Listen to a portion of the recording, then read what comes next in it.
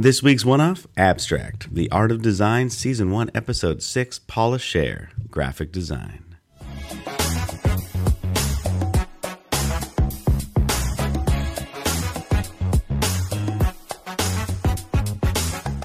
Can you guess what my favorite two sentences or line of dialogue were in this whole episode? Like, can you guess what you think, like, popped for me? And I was like, oh, that's like, I wrote it, like, I quoted it. Like, I got it in quote, I wrote it down, and I want to keep it forever. Well, that's tricky, because there are a few things that I wrote down, but I wrote them down because I'm Steve-O and I'm not Dave. I know. You probably wrote something down about, I don't know, elections or something, but it's not something designed to answer questions. It's more designed to raise them. No, that's a good guess though. That was a really good guess. That was close. That was one that I did enjoy hearing. No, my favorite line in the whole episode was, "You have to be in a state of play to design." Oh, right, of course. If you're not in a state of play, you can't make anything. Yeah, I loved that. That made me that like. The whole episode was amazing just because of that one sentence. Because I talk about play a lot, especially in my TEDx talk and stuff. I like that you got a TEDx plug in there. Yeah, but I talk about it. I teach people how to play. It's what I do for a living. I play for a living. So to have this amazing graphic designer say that, I was like, that's good. That's a good line. Yeah, and it was a good, I think, articulation of kind of her process too. It is a very playful process, as was evident by watching her do her work. Yeah, and it's I guess the difference would be like I play in front of people, so they watch me play. So sometimes they see bad stuff because they get to watch all of it. Whereas she plays in her notebook and on canvases and computers and things, and then the final product is always good. But it still comes from that same place of play and creativity. Well, and it's not as if you're a single medium artist. You play around with different forms of graphic design and web design as well, posters, that sort of stuff. Sure. Mm-hmm. Yeah, and that's what I do. I play because I'm not that good at it. But it turns out even when you are good at it, you still just play. Yeah, it's just it's a process. It's a way of engaging with material that allows you to kind of be creative and engage with it. I think what was particularly striking in this episode was the juxtaposition between her work and her approach and the brief little bit of time that we got with the ballot designer in the 2000 election. Yeah. And I mean, there's a little silly, but the idea of ballots as more than just function, because there's form is always present. And if you're not thinking about it, if you're not playing with it, then the form can inadvertently do things. Yeah, and design is, what's the Apple thing, the Steve Jobs line of design isn't how it looks, it's how it works. Yeah. And so, yeah, when a ballot designed like that now it doesn't work. It's not doing its job. It's badly designed. Yeah.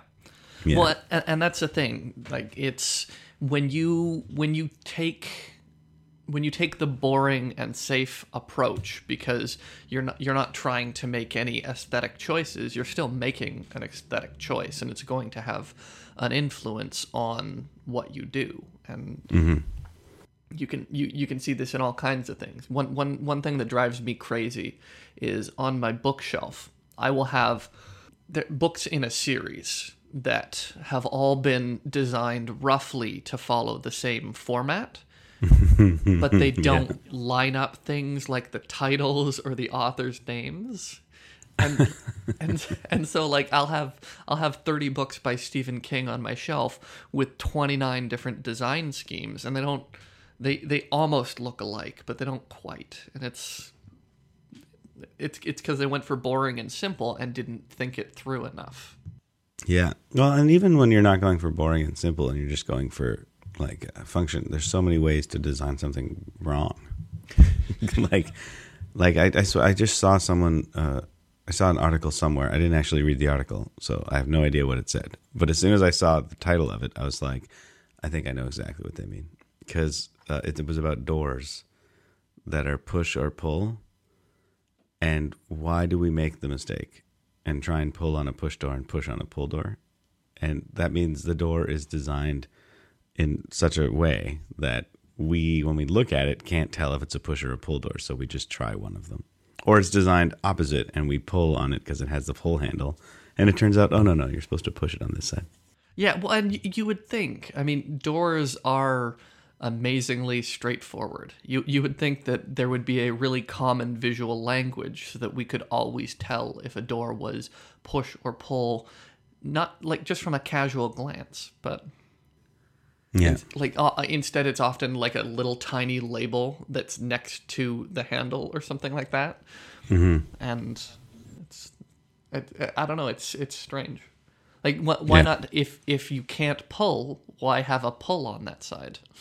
Yeah, why not just have a little push slab? You know, those push slabs? It's funny because I know exactly what you're talking about, but that's definitely not what they're called. Yeah. Okay, I just want to ask you more about this my favorite line from this episode. Yeah. So when you're working outside of a creative field, because you do creative things as well, you're creative. I'm so glad they didn't use that anywhere in the episode. She's a creative. But when you're working on like a huge paper or something, like an academic paper, do you think of it or describe it to yourself as just playing around with ideas and playing around with words and language, or is it feel like work for you? I'm not always, but in a lot of my writing, I describe it as play. It's a process of play with how words fit together, with how sentences fit together into paragraphs, into a broader schema. I play with cadence and sound and feeling and meaning, and it forces me when I'm writing to think about things beyond just, does this say precisely factually what I mean? It also gets me to think about, does this emotionally resonate? Does this fit the aesthetic that I'm trying to get at? Play is definitely a part of my writing, I would say. It's not a part of all the work that I do. When I do political work, for example, it's not often, it doesn't always fit into that same style of play. But when I'm doing something like writing, I try and make it do that playful nature, that I think the way that it was described in there, I think it really fits. Yeah. Oh, cool. Yeah, I was just checking because I find myself doing that with all things, like just messing around with it until something comes out that I'm like, ooh, I like that. Yeah. Mm-hmm. I don't see, when I'm writing an essay, I don't see myself as someone who is an academic writing an essay in this kind of cold and detached sense.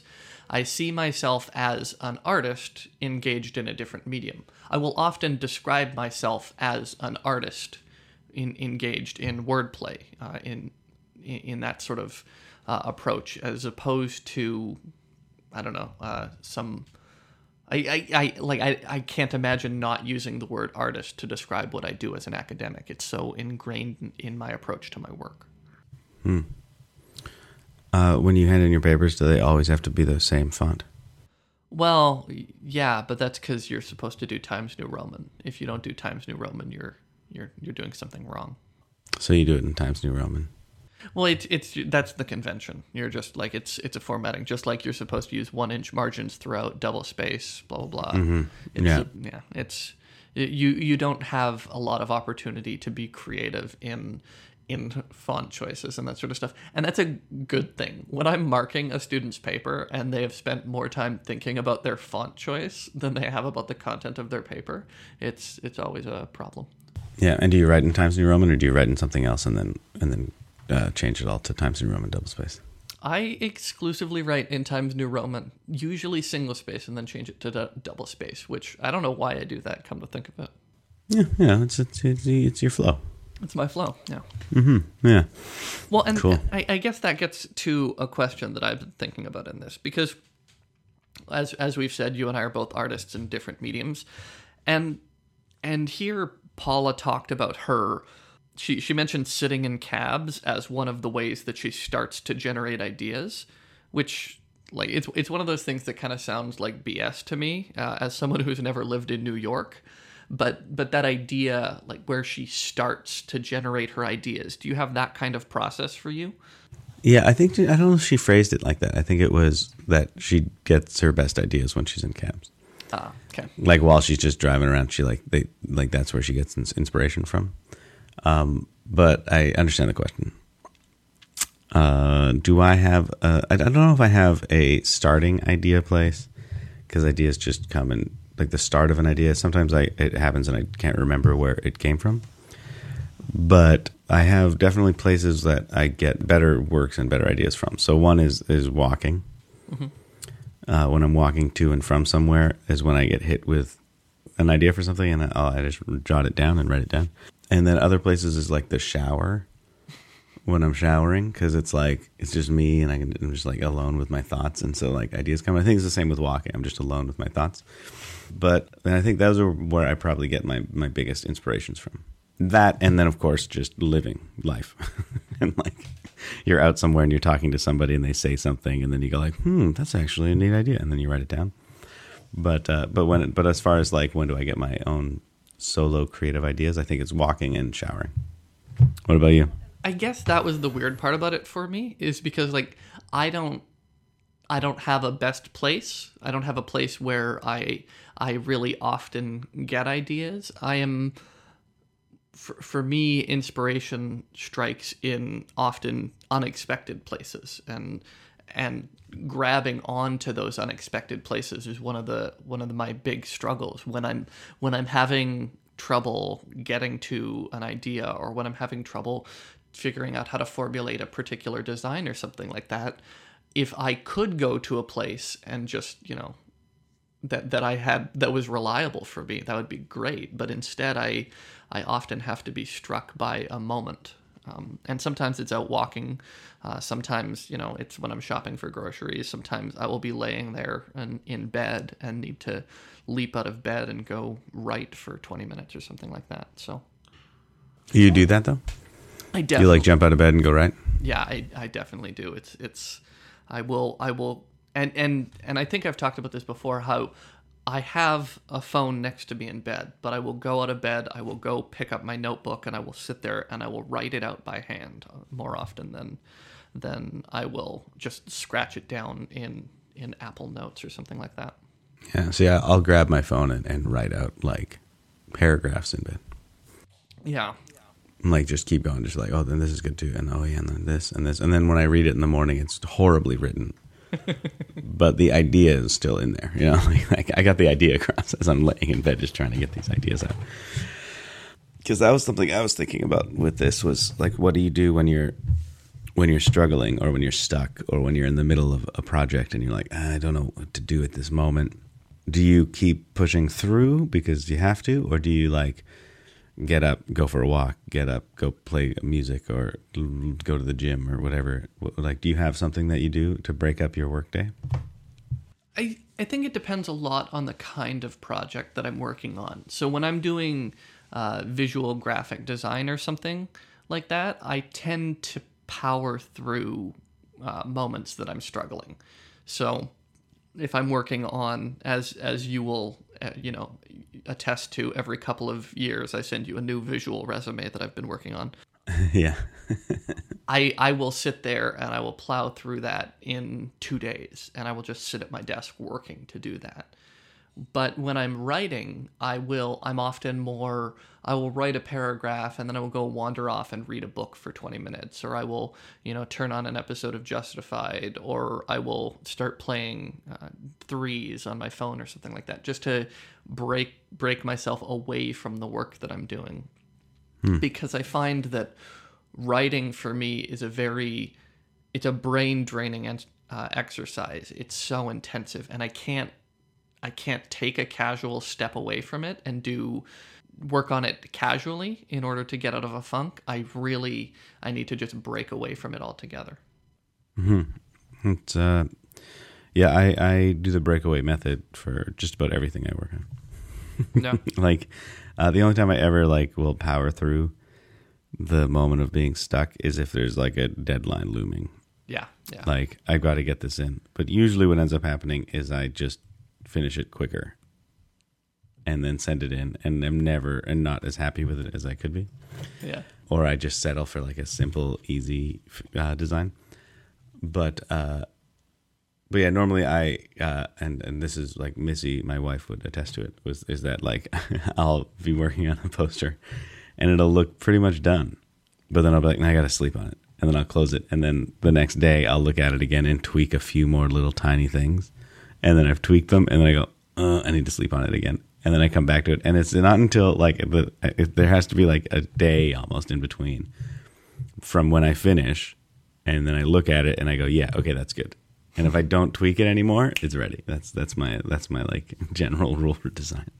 And it's not always a day. I say a day, but it's like, I have to step away from it and come back to it. And if I don't tweak it anymore, then I know it's good. I'm not a well, no, I guess I'm fairly collaborative in a lot of my projects. Not in the sense that I will do a lot of work with other people directly, although you and I have a lot of projects that we do together.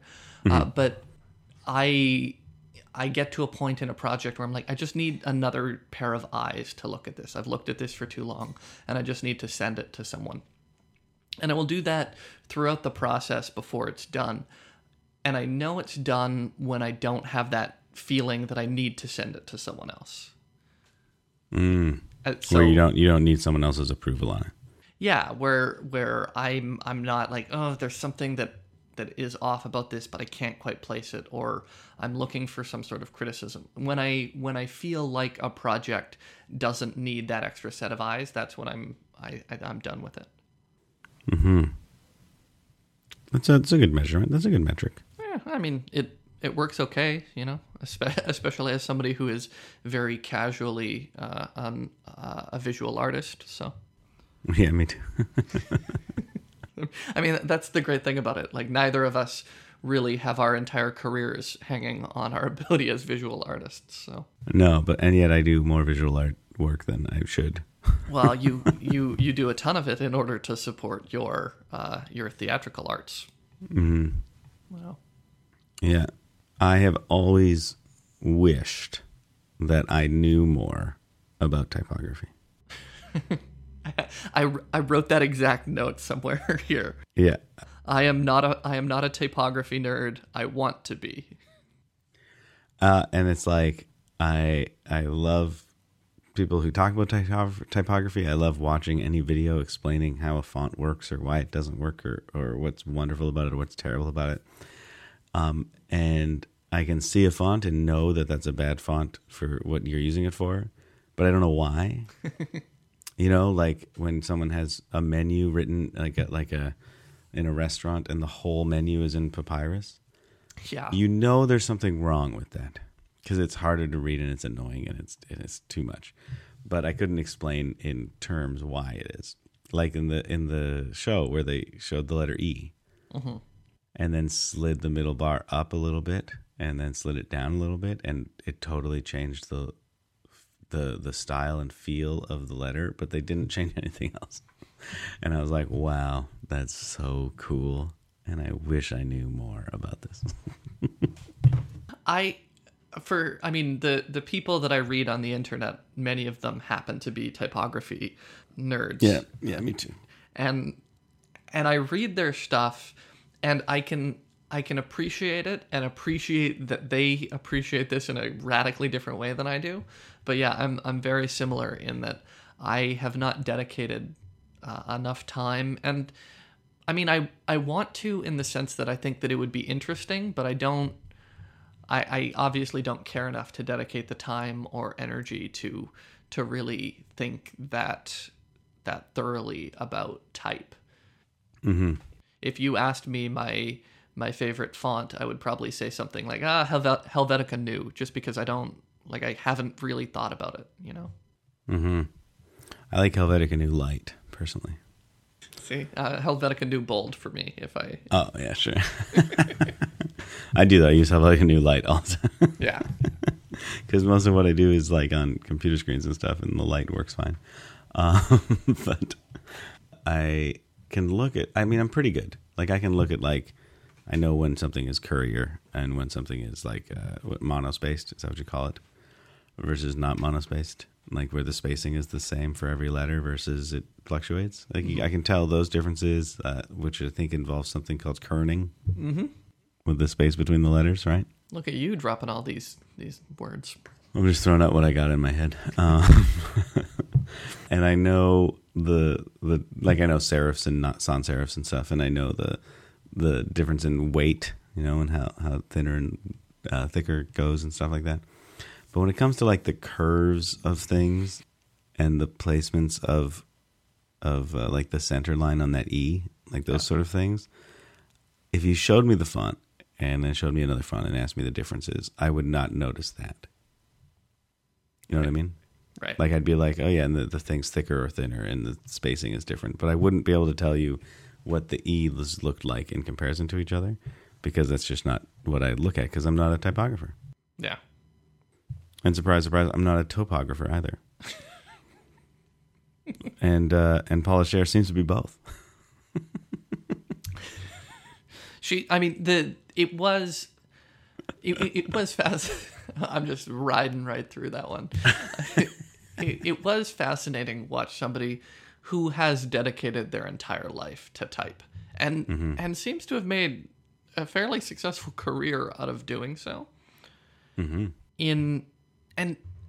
she isn't. She works in multiple mediums, but her approach is always through typography. In like all of her maps, they're not maps. They're not. They're typographies. And so they topographies.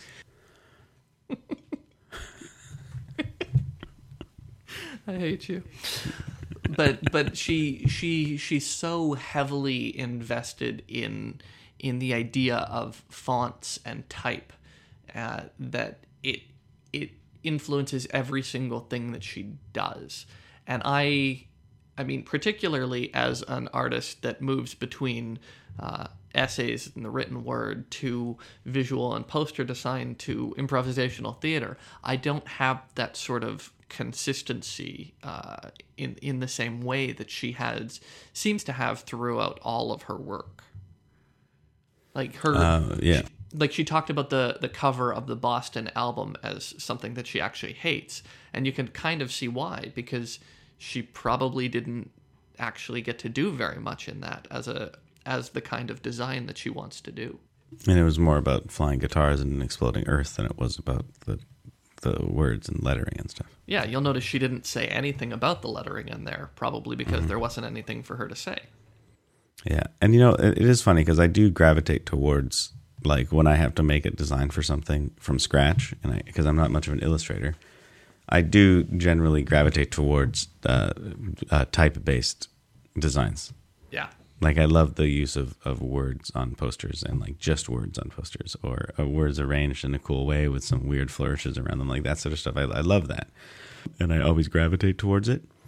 But I'm not very good at it. So it's like this double-edged sword. Wait, it's like a sword. It's just a single-edged sword. I mean, you can see it in things like the logos for our podcast, right? Style Guide and Question Period are both your logos, and they're both typography based. Yeah, they're both typography. And when I went to sit down with the One-Offs logo, look what I did. I did something that was really just typography. Yeah, and I mean, the Question Period logo is one of my favorites that I ever did, because it's just like, it says Question Period in like a nice thick font, but then the background is the big Q, but with the whole of the Q taken out. Yeah. So it's like the outline of a Q, and it gives like a nice and then the Q also looks like a speech bubble, like you're talking, right? And so it has like it was like a design where I was actually like using the elements of typography mixed in with the real world, but subtly, like the Citibank one that she showed with the umbrella. Yeah. Like just using it, but very subtle, and it's not in your face. But when you look at it, you do get that sense that this is a talking podcast about politics. Yeah. Yeah. So that was like the closest I ever came to feeling like I really understood what typographers think about. But it doesn't get to the point where I would say that there's. Oh, sorry. Did I say typographer or topographer there? I meant typographer, just to be clear. It never gets to that point where I would say like there's a common visual language, like except in the very loosest sense of there's words in the center of the logo. Like yeah. We're not that good. Yeah, but that idea of a visual language that she talks about with the theater having, or the Pier 55 space, or that sort of that really, that idea caught on to me, and I really enjoy the notion. Yeah, I thought the same thing, because with Paper Street Theater, which is the company I run, our posters for every season, I keep them in a visual aesthetic with each other so that they look like a set. Yeah. But if you look at all of our posters across like years, there's no visual aesthetic that stays the same. Like the fonts are different, the colors are different. Like other than the fact that they're the same size, they look like nothing alike. Well, and that's one of the struggles there, right? It's, do you need to do that as an artist for Paper Street? Is that something that would be valuable for the company? I mean, Paper Street isn't about a space, right? It's a collection of people that perform in different spaces all over. Yeah, and part of me always liked the idea that there was no set look for all of our posters, because we are an improv company, so we're constantly changing and making new things and reinventing ourselves. Yeah. Whereas something like an opera company, all of their posters should look like opera companies, or they should all look like, hey, this is the opera, come see the opera. Whereas for Paper Street, especially because we do genre, it's like, this poster should make you think of David Mamet. This poster should make you think of Agatha Christie or whatever. And that's what we're doing, and that's what we're pitching to you, not improv or Paper Street. Yeah, it's a constant reinvention. It better fits with the style of play that Paper Street is than the more historical or institutional design of something like the opera. I think that's a really good example. The opera has to be an institution, whereas Paper Street itself is playing. The very act of play is the institution, and the changing designs of posters and the visual language being more fluid reflects that. Yeah. All that said, now that I've watched this episode, I'm like, maybe I should work towards or go getting a brand that fits across everything. And like, we do have a font that we use that is the font for our logo that I use on the website and that I use in any promotional material that isn't a specifically cool looking poster, you know? But it's just kind of like, that's just the font we use. It's not like I designed anything about it. And I guess that gets to the point that she was making when she was designing things for like bring into noise, bring into funk. It was about creating something that spoke to the design of the public theater, while at the same time the uniqueness of the individual subject. And I mean, when you look at Paper Street's posters, you get it. Like, you get what each one is. But would you say that season 1's posters and the most recent season's posters say Paper Street Theater to you immediately? And I don't know. I think that's and is that something that's valuable? That's a trickier question. Mm-hmm. Yeah. Okay. I think we're kind of getting near the end here, aren't we? Or yeah, I guess so. Because there's a couple of things I really want to talk to you about. Yeah, for sure. Which is about your relationship with paper. Yes. Because I think myself, and I'm going to assume most people who are listening and most people in the world, are slowly moving away from paper for most of their work and moving on to screens and into, other mediums. Now, I know you've already mentioned, and I know you, so I know that you use paper all the time. Mm-hmm. And prefer to like longhand write stuff. And I do use paper. I have a relationship with paper. But your relationship is much more intimate. So like, what is it that keeps you using paper for writing out like ideas instead of just typing them? Part of it for me is there is an intimacy to paper that there isn't with a screen. Even the best screens that we're using, there is a detachment between how I how I play with that, whatever material it is, whether I'm typing, whether I'm drawing on a screen, whether I'm editing a photo, I'm detached by this piece of glass. And it's something that I was never really aware of until I started playing with fountain pens, at which point I really started to understand the tactile nature of paper and how important that feeling is for me in how I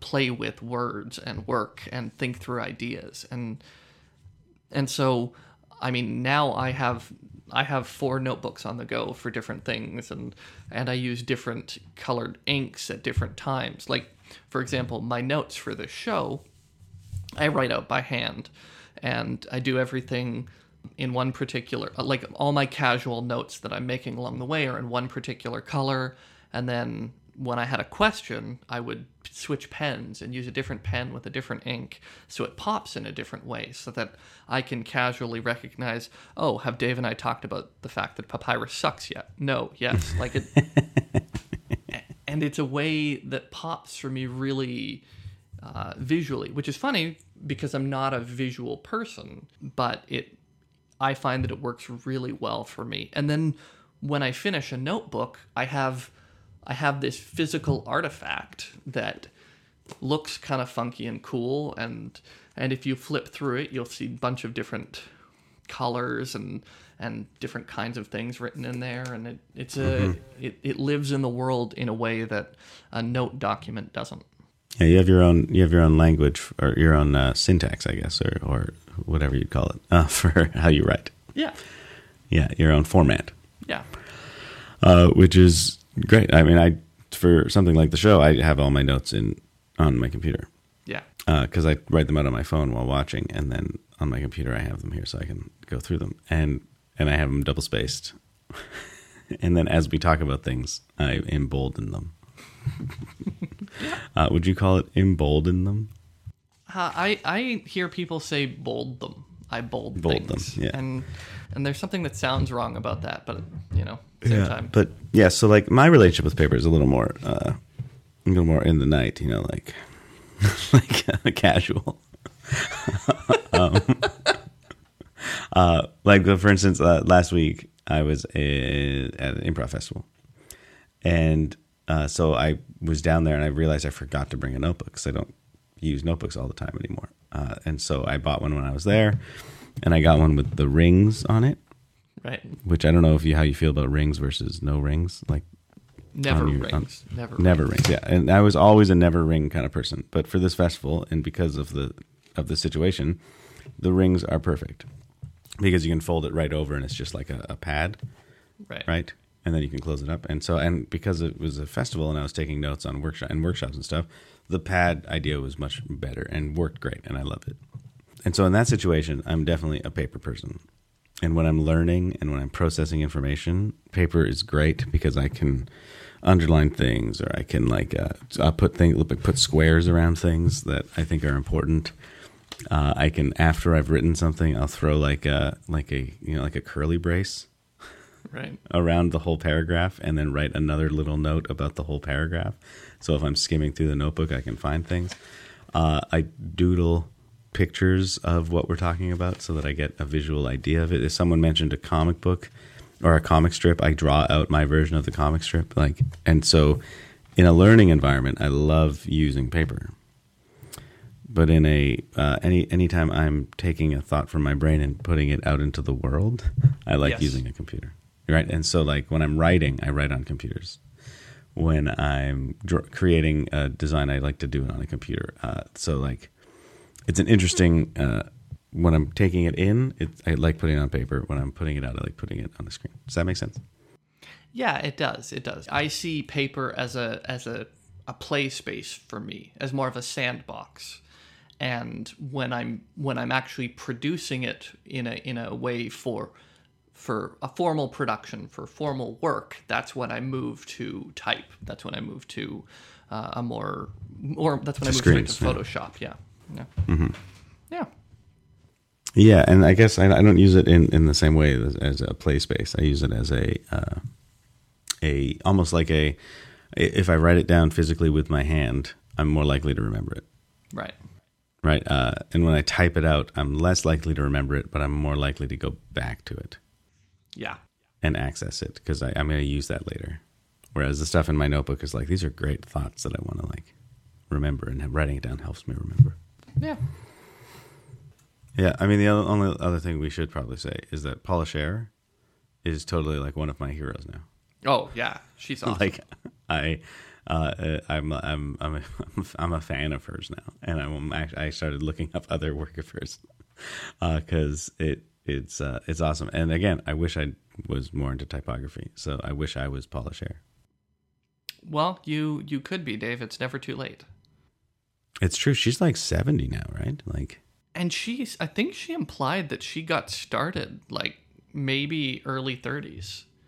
Like when she finally worked her way into what she wants to do for her life. Yeah. Yeah. Because before that, she was like working on album covers. Yeah. So, you could get to it, Dave. Well, maybe now's the time.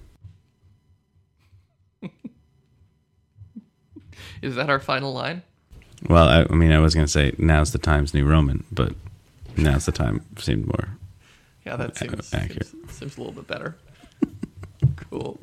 We'll end it there. Oh, Comic Sans.